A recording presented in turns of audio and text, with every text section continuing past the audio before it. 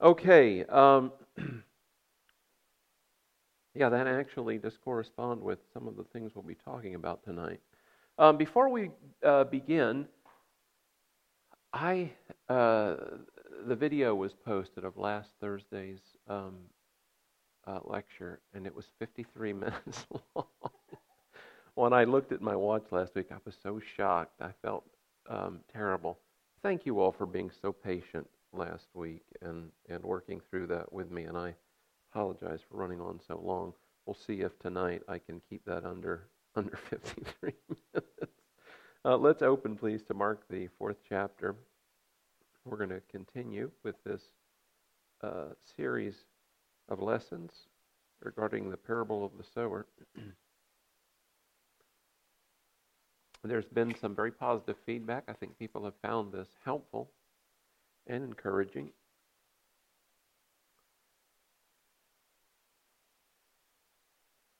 Let's open up with prayer. Father, we are so grateful to you for your kindness toward us,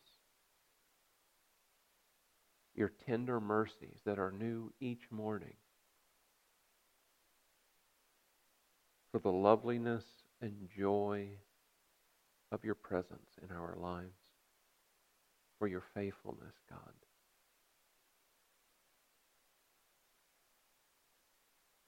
Thank you for gathering here with us tonight as we've collected together in your name and ministering to us life. Each person that has come here tonight, Lord, has their own unique set of needs and challenges and yearnings.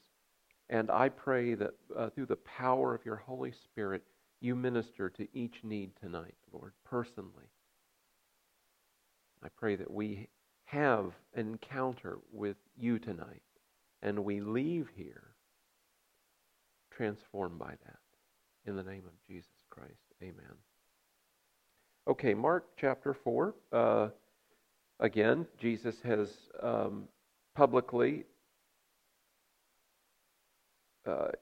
shared a parable. Meeting privately later with his disciples, he provides an explanation, beginning with verse 13. Do you not understand this parable? How will you understand all parables? The sower sows the word. And these are the ones beside the road where the word is sown. And when they hear, immediately Satan comes and takes away the word which has been sown in them. And in similar way, these are the ones on whom seed was sown on the rocky places. And when they hear the word, immediately receive it with joy. And they have no firm root in themselves, but are only temporary. Then when affliction or persecution arises because of the word, immediately they fall away. This next category of heart, this next type of ground is unique, and I'm sure you're going to catch the difference here, beginning in verse 18. And others are the ones on whom seed was sown among the thorns. And these are the ones who have heard the word, but the worries of the world and the deceitfulness of riches and the desires for other things enter in and choke the word, and it becomes unfruitful. Here the seed has not perished. It has sprung up and apparently remains alive. However, it does not bear fruit. This might be addressing Christians who have come to Christ. They've received Christ. They may even attend church regularly. But their lives do not yield fruit. Their lives are not revealing in the fashion that they ought to the reality of God's presence in their life. Now again, I believe that it's possible for these categories of heart to coexist in our lives. There may be areas in which we are very receptive to God's Word. We receive it and it brings forth fruit. There are other areas in which we may not welcome it, or we may resist its truth and its meaning. and do that unwittingly. I suppose in some instances there may be a sort of open rebellion against something we read in God's Word, but I think more often than not, it is ideas which are not consistent with the Word of God. They may be the commandments or the doctrines of men or the traditions of men that we have received as if it were the Word of God, and so it creates confusion in our lives. And then in other instances, it may be there may be wounds. There may be issues at work in us that find us resistant to the gospel, and we may be puzzled as to why that's happening, and grieved that it's happening, and yet it continues nonetheless. And so it's important to note, I think, that this category of heart can exist commonly in the lives of Christians. The word has been received, it has not perished. It's simply in their lives failing to yield fruit. So let's look closely at these three issues, these three distractions that impinge upon fruitfulness in our lives. And others are the ones on whom seed was sown among thorns, and these are the ones who heard the word, but number one, what happens? The worries of the world, the deceitfulness of riches, and the desires for other things entering in choke the word, and it becomes unfruitful. It's verses 18 and 19. The worries of the world, or the cares of this life, the deceitfulness of riches, and the desires for other things enter in and choke the word, and it becomes unfruitful. In Luke, the 21st chapter, Jesus is addressing the cares of this life and suggests that it can induce spiritual deafness, that we can find it difficult or even impossible to hear God as He's speaking to us. And that was the urgent command in Hebrews, the 4th chapter. Today, if you will hear His voice, harden not your heart. That was the imperative in the parable of the sower. Jesus said to everyone within earshot, listen. That's how He opens up with the parable. But He concludes by saying, he that hath an ear, let him hear what the Spirit is saying. And so simply hearing these words with these appendages attached to the side of our heads is no assurance that we will hear what the Spirit is saying. There's an attitude and a motivation which we explored last week that allows a certain humility to be at work in us so that we're prepared to hear with eagerness what God is saying. What is it, do you suppose, about the cares of this world that might serve as a distraction? Are you familiar with cares, worries, anxiety? I mean, they're common, aren't they? I mean, there are issues which range from almost insignificant to extraordinarily important and momentous that can drive anxiety in our lives. I mean, if I'm ironing my pants and I get a double crease, I get a little anxious about that. But that's not a life-changing event, you know.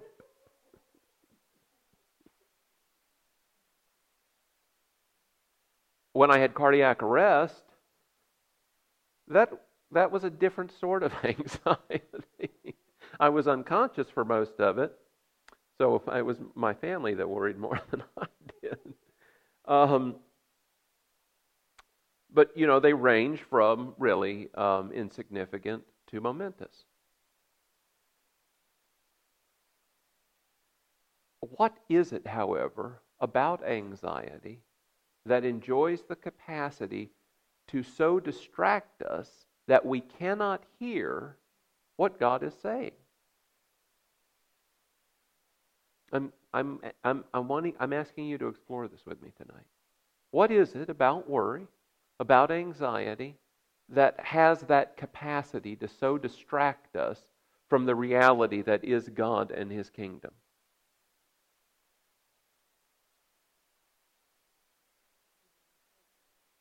Well, we want to solve the problem. Why?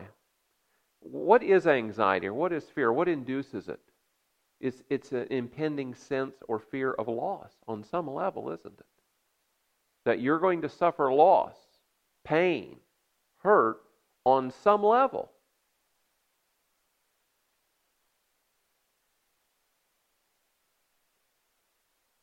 When fear presents itself, Jesus would ask us the same question He posed to the disciples when He was awakened by Peter in the rear of the ship in which he had fallen asleep. A storm ensued, and the small boat was being rocked, and apparently waves were washing over the gunwales, and they were certain that it was going to sink and they were going to perish. And so Peter wakes up Jesus and he says, "Don't you even care? We're about to die." And Jesus rebuked the winds. He calmed the seas. Now, I want to ask you a question. Did He calm the seas because, in fact, they were about to drown? Did He calm the seas because, in fact, the ship full of men were about to perish? No, I don't think so. I don't think He calmed the storm because they were about to die. If He would have, He might have said to Peter, turned to Peter and say, "What in the world did you wait so long to wake me up for? Were you going to wait until we were on the bottom of the Sea of Galilee?" But he didn't. He calmed the storm in order to calm the disciples. And He turned to them and He said, "Why are you afraid?" Now, on its face, the question seems absurd and indifferent to the suffering of the disciples. Why are you afraid? And, if they were anxious and a bit moody because of what they had just gone through, you could imagine them thinking, "Are you kidding me? Isn't it obvious why we were terrified? We're fishermen. We know when the lives are at risk on the open sea. This was very, very dangerous."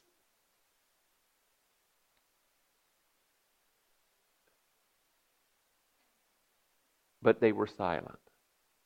This was a rhetorical question in one sense, but I think He was really urging them to explore the question. Why were you afraid? Why were they afraid? Because they were certain they were about to die. But He followed that question up with another one. How is it that you have no faith? That's the clincher. Why are you afraid? Because bad things are happening. Trouble is at hand. But for those who are walking with Jesus, or better said, those with whom Jesus is walking, should not be afraid. The psalmist declared, he said, in essence, "If the earth is removed from beneath my feet, I will not be afraid." That's a pretty dramatic statement. I mean, I have to admit, if I'm walking across the yard and suddenly the earth disappears from beneath my feet and I'm floating in the void of space, I might be slightly tempted to be concerned about that. But David said no. Paul, in quoting David in Hebrews 13, said, "I will not fear what man shall do unto me, because you are with me." Paul, in writing to the church at Philippi, said, "Don't be anxious about anything." Philippians 4, verse 4. Don't be anxious about anything. I want you to say that aloud with me tonight. Be anxious for nothing. Don't worry about anything. That sounds so silly, doesn't it? It just sounds absurd. If you were to walk into the home of a friend who was in the middle of a challenge, or family that was dealing with a crisis, and you said, "Don't worry about anything." I mean, that sort of remark could be regarded almost as an insult. Certainly an annoyance. They might wonder what you've been smoking. Don't be afraid. Don't worry about anything. Be anxious for nothing, but, Paul wrote, in everything with prayer and supplication, let your requests be made known unto God. Now, the word supplication, it's an earnest, heartfelt prayer, but it also means to depreciate. When you come to the Lord in prayer, you're bringing nothing but a problem. And that's kind of the rub of faith. To trust in God means we're trusting in nothing else. So we're not bringing any resources at the table. We're just bringing a problem. Be anxious for nothing, but in everything with prayer and supplication, let your requests be made known unto God, and the peace of God, which passes all understanding, will keep your hearts and minds in Christ Jesus. But all of that is predicated on an attitude that precedes that prayer. He begins in verse 3 of that same chapter, Philippians 4, rejoice in the Lord always. And as if to underscore its importance, he says again, and again I say, rejoice. When? Guys, that literally means as we make our way through each day, we are mindful of His reality. And we are breathing, maybe silently or maybe just quietly, thanks and praise to Him. When shall we do this? Always. No, that's not poetic license. That is a literal command. Now, obviously, it doesn't mean that when you're carrying on a conversation with someone, you just one moment, thank you, Jesus, for all your goodness and kindness, Lord. If I did that on a business call, it might really have an impact on my business, not a positive impact. I recall once I had just graduated and I was working at a business, and I was having a gentleman back up to the bay, and I was praying, and he got out of his car, and I said, "Father." I was much younger then, and he was an older person, and he looked at me like, "What? What?" I said, "I'm sorry, I misspoke."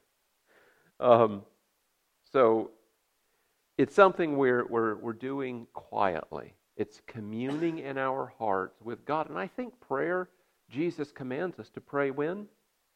Always. It is a running conversation, this dialogue you and I are having with God throughout the day. Much of it is going to be internalized, but it's real, and it is a conversation you're having with Him in real time, speaking to Him and hopefully listening for His response. Rejoice in the Lord always. Again I say rejoice. Let your moderation or your gentleness be made known unto all men. The Lord is at hand. That is the source of our confidence. The sense of the nearness, of the presence of God in our lives. That reality present with us day in and day out. Now it's interesting that gentleness is associated with this spiritual practice, this discipline of I think Brother Andrew, what was that? Father Don, the 16th century Brother Andrew wrote, Practicing the Presence of God. Something like that. What? Brother, what did I call him? Brother, oh yeah, that's another guy. That's the Bible smuggler. That's right. Brother Lawrence. I had a point I was making. What was it? Yeah, practicing the presence of God. This spiritual discipline is associated with gentleness. Our worst selves put in an appearance typically when we're under stress. It has an extraordinary capacity for warping our personalities. Stress does. It makes us less attractive as believers, less loving, less patient, less long-suffering, less interesting. You and I are not created with the capacity to bear up long under stress. It has consequential effects spiritually, psychologically, and physically. Remember, you and I were created for life in the garden. That's what we were created for. So be anxious for nothing. Jesus said, "Why are you afraid? How is it that you have no faith?" Jesus was with them in the boat, but they had become sorely distracted by the storm that had surrounded them. The same phenomena occurred when Peter stepped out of the boat. Jesus came walking to them on the water. Peter said, "Hey, if that's you, bid me to come out on the water and join you there." And Jesus instantly said, "Come on, Peter." I think Jesus thrills at the prospect of you and I getting out of the boat and walking on the water, leaving convention behind and following him where he wants to go. So Peter steps out of the boat. And he's walking toward Jesus, but the Bible explains, I think it's Matthew 14, when he saw the winds and the waves boisterous, he began to sink. What was Peter's problem? Distracted. He was distracted from Jesus, who is the author and developer of our faith, and allowed his attention to be drawn to physical and natural phenomenon. From the reality of God and his kingdom, his authority, his power, to the circumstances that surrounded them. And the circumstances, if you allow yourself to be distracted, listen to me, the circumstances will always seem more real, more influential. They have an ability to grab you by the collar and get your attention in a hurry if you allow your focus to shift from Jesus to the world around you.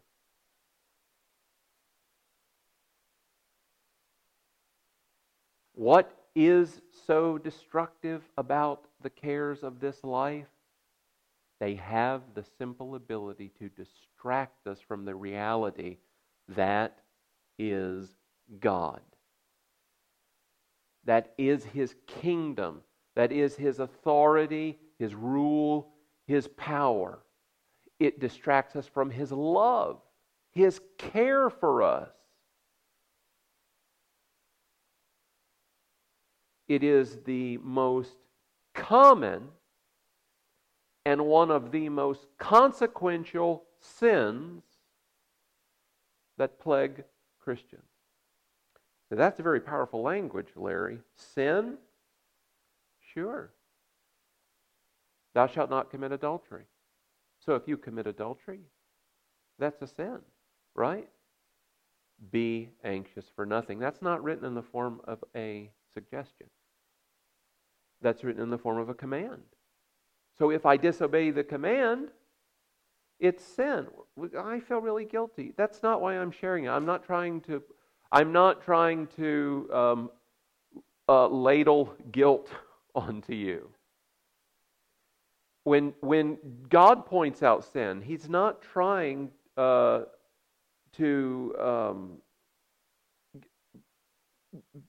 drag you and I into guilt. He's identifying sin as sin because sin gets in God's way as much as it gets in ours. Sin, God has called sin those things which are ultimately harmful to us. Remember when your children are young? Don't, if wood-burning stove in the den, don't touch the wood-burning stove. Don't do this. There were so many don't do. don't do it, don't do that, don't do that. Why? Was it because I was trying to eliminate fun from their lives? No, I wasn't being a spoilsport. I don't want you to injure yourself. I don't want you harmed. Don't do these things because you could get harmed. God has called sin those things which are ultimately harmful to us. So when He says, don't worry about anything, be anxious for nothing, He's identifying something that is harmful to us, that will stand in our way as we work to walk in the path He's prepared for us, and something that will get in God's way and prevent Him from doing the things that He wishes to do in our lives. You say, prevent God from doing something? Sure. Jesus went to Nazareth, the town in which He was raised. After performing miracles in the villages around Nazareth, He comes to Nazareth. And we read there that there was almost, they were puzzled and slightly offended at Jesus. They said, wait, isn't this Jesus, the son of Joseph? Isn't he a carpenter? We know this kid. He's a local boy. Who does he think he is? Their perception of Jesus was radically different from those of the surrounding villages. And the Bible says He could there do no mighty work, save heal a few sick with minor ailments. It was because of their unbelief. And their unbelief sprang from a perception of Jesus that wasn't consistent with who He really was. And that's often what stands in the way of healing or God's work in our lives, is we have an image of Jesus. If you've been raised being taught that Jesus makes people sick, that God brings sickness into our lives to teach us, and suddenly you fall ill, your first response isn't necessarily going to be to seek healing from the Father's hand. What is God trying to teach me? We can get in God's way. We can prevent Him from doing the things that He wants to do when our thoughts about God are not consistent with His own Word, or we are distracted from His reality. And our faith begins to wane in the absence of that sense of His presence. So, we need to be aware that is something that will impinge upon fruitfulness. The cares of this life, or the worries of the world, and the deceitfulness of riches. Now, we're going to take a moment here. Turn with me to 1 Timothy, the 6th chapter, please. 1 Timothy 6.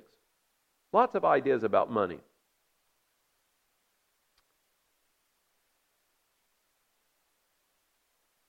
People aren't really certain how we should view it.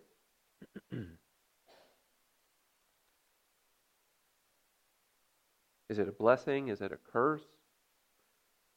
Is it helpful? Is it hurtful?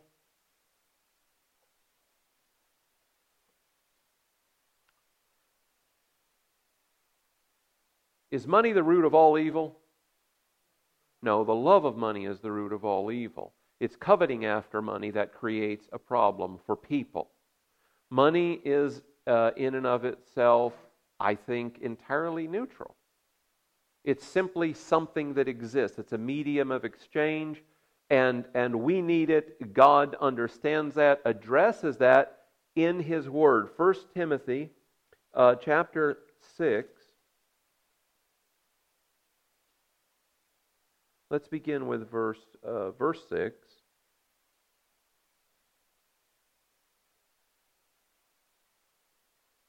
Well, let's actually begin with 5. And constant friction between men of depraved minds and deprived of the truth, who suppose that godliness is a means of gain. But godliness actually is a means of great gain when accompanied by contentment. Say contentment. There is a contest in every man's life between contentment and covetousness. Contentment on the one hand and covetousness on the other. Godliness, when it's accompanied by contentment, is great gain. For we have brought nothing into the world, so we cannot take anything out of it either. Now that seems like an obvious truth, but for a good part of people's lives, they live either in ignorance of that or simply ignoring it. You brought nothing into the world. When you were born naked. How do you go out? You do. I mean, the undertaker, the last fellow to ever let you down, will clothe you to hide that nakedness. But you're taking nothing out with you. There's no forwarding address. You can't move your wealth you can move it into a Swiss bank. You can move it into any number of banks here in the U.S. or offshore banks, but you can't open an account in heaven other than by giving. You're not going to send it ahead. You came in with nothing. You're leaving with nothing. Verse 8, if we have food and covering, with these we shall be content. But those who want to get rich fall into a temptation and a snare and many foolish and harmful desires which plunge men into ruin and destruction. Now, if we stop there, we're going to have, I think, not merely an inadequate sense of what God is saying, but a distorted view of the manner in which God addresses Himself to money. Now, He's saying something simple here. Those who want to get rich. That is, it is the passion and a driving desire of their lives. It's the master passion that rules them. I want to be rich. In fact, there wasn't a popular pop song, I Want to Be Rich. I'll spare you the indignity of having to hear me sing that. But it was a popular song. I think it's still popular. But it certainly drives a lot of our culture, doesn't it? Now, how many of you have heard of this phrase, the prosperity gospel? Yeah, and it is a problem. It didn't begin that way. What happened to it? In the book of Corinthians, Paul addresses sexuality more than in any other epistle in the New Testament. Any idea why? Corinth, as a culture, was saturated in sexuality. Their chief temple had prostitutes there who served as the priests and priestesses.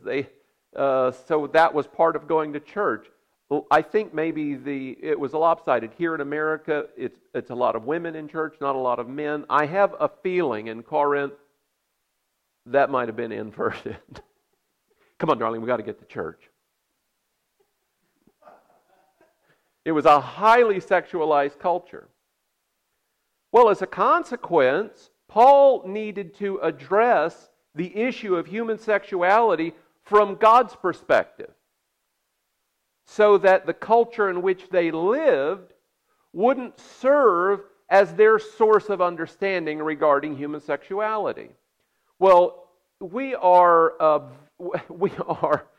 when God began to be systematically shoved out of the marketplace, out of the public square, a void was created in our culture. And what rushed in to fill it? Materialism. We are a fantastically materialistic culture. I just am amazed every holiday at Christmas what Christmas has become. And I fear that what began as a simple message that you can trust God for your well-being, your financial and material well-being, and God wishes to bless you, became it morphed into this grotesque thing that it is today, that is popularly known as the prosperity gospel. Paul is urging us to acquire God's perspective regarding money. There's nothing evil about money, but those whose master passion is to be rich, he said, you are going to fall into many temptations and a snare and many foolish and harmful desires which plunge men into ruin and destruction. Jesus said it simply like this: you will either serve God or mammon or money. And if you're going to serve money, your ethics, your morals are typically going to be compromised. you are going to place your own desires and your own needs above those of everyone around you. You're not going to live as a servant to others. You cannot help but view other people as a means to your end rather than becoming a means to their end. Verse 10, for the love of money is the root of all sorts of evil, and some by longing for it have wandered away from the faith and pierced themselves through with many griefs. Now skip ahead to verse 17. Instruct those that are rich in this present world not to be conceited or fix their hope on the uncertainty of riches, but on God, who does what? He richly supplies us with all things to enjoy. God wants to bless you. He wants you to enjoy this life, and He wants you to enjoy His blessings, but He said, these are the imperatives. Do not be conceited or high-minded, I think the King James reads. Money doesn't make you better. In fact, if you think it does, the only thing money will do is make you a bigger jerk. And it will. If you fix your status to your relative wealth, you will be comparing yourself to others constantly. You cannot behave in that fashion and be a pleasant person. Your money doesn't make you a better person. How did we come in to the world? Naked.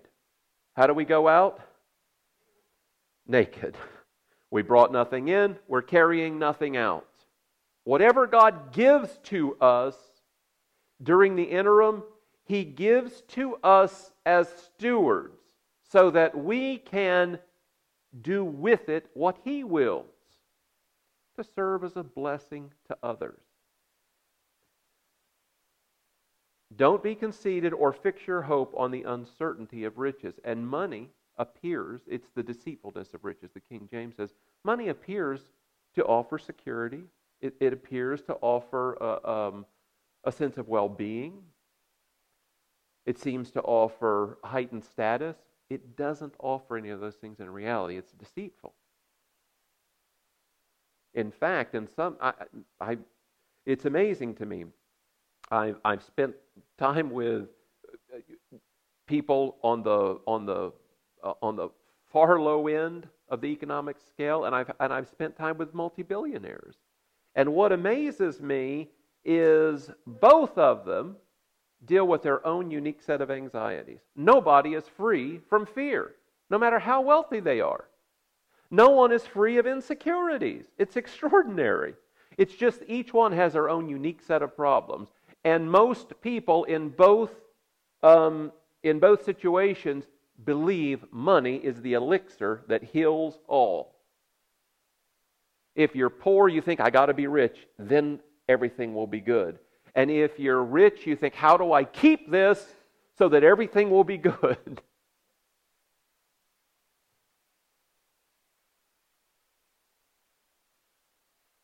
Who is caring for us? God is caring for us. We're to not place our hope in the uncertainty of riches, but on God, who richly supplies us with all things to enjoy. Instruct them to do good, to be ready to share, storing up for themselves the treasure of good foundation for the future, so that they may take hold of that which is life indeed. So if you have it, you live ready to give it. That's God's view of wealth. He wants to bless you. He's not opposed to you having things. He's opposed to things having you. Are you content or covetous? And it's not something we want to just deal lightly with. That's something we really need to examine our hearts closely with. God said simply that He would supply all of our needs according to His riches and glory by Christ Jesus. If you believe in that verse because your IRA is nice and fat, there may be a problem. Because that verse is true, and it's promised secure for us despite the condition of your IRA or your savings account or your checking account. It's true because God said it. And it shouldn't rely on anything else for you and I to find perfect comfort in that promise. Okay, let's did it again. Let's go back to Mark, the 4th chapter. We'll finish this last one up next week. These aren't these, they seem so banal. Anxiety and our attitudes about money. And yet, Jesus is describing these two plus the pride of life. He is presenting those as the issues, the three primary issues, and there's a reason why they tie in perfectly to Genesis 3 and with 1 John 2:17, which we'll look at. But he's describing the three elements that dog every human's life until they find peace and rest in Jesus Christ as a present reality, as the eternal now. We have to reckon with them. If we fail to reckon with these three elements, it will have a significant impact on the quality of our lives as believers, and most especially on our fruitfulness as believers. So I want to encourage you. If you took notes, great. If you didn't, the video will be up next Tuesday, I think. But go back to Mark, the 4th chapter, and read through these verses of Scripture, and let the Lord speak to you through them. Because these three areas, when you can, through the power of the Holy Spirit, through grace, through the Word of God, begin to corral them and make them work for you instead of against you, your life as a disciple of Christ will become profoundly fruitful. It will have a major impact on the quality of your life as you live it, on the quality of your witness as a believer, and most importantly, on your intimacy with Jesus, so that you can walk with Him day by day, doing that simple thing we talked about at the beginning, communing with Him moment by moment, praying always, having this running conversation with God day in and day out. Father, thank you for this word. I pray that by your Spirit you would give us understanding, open it up to us, and help us to approach these ideas with humility, Lord, and to acknowledge where they, how they may be at work in our own lives.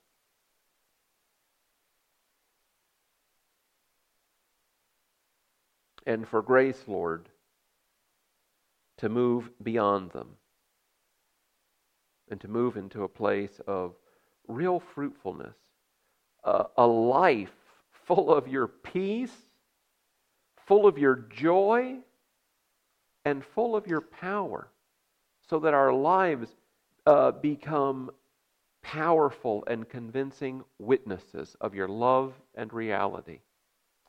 We ask this in the name of Jesus Christ. Amen.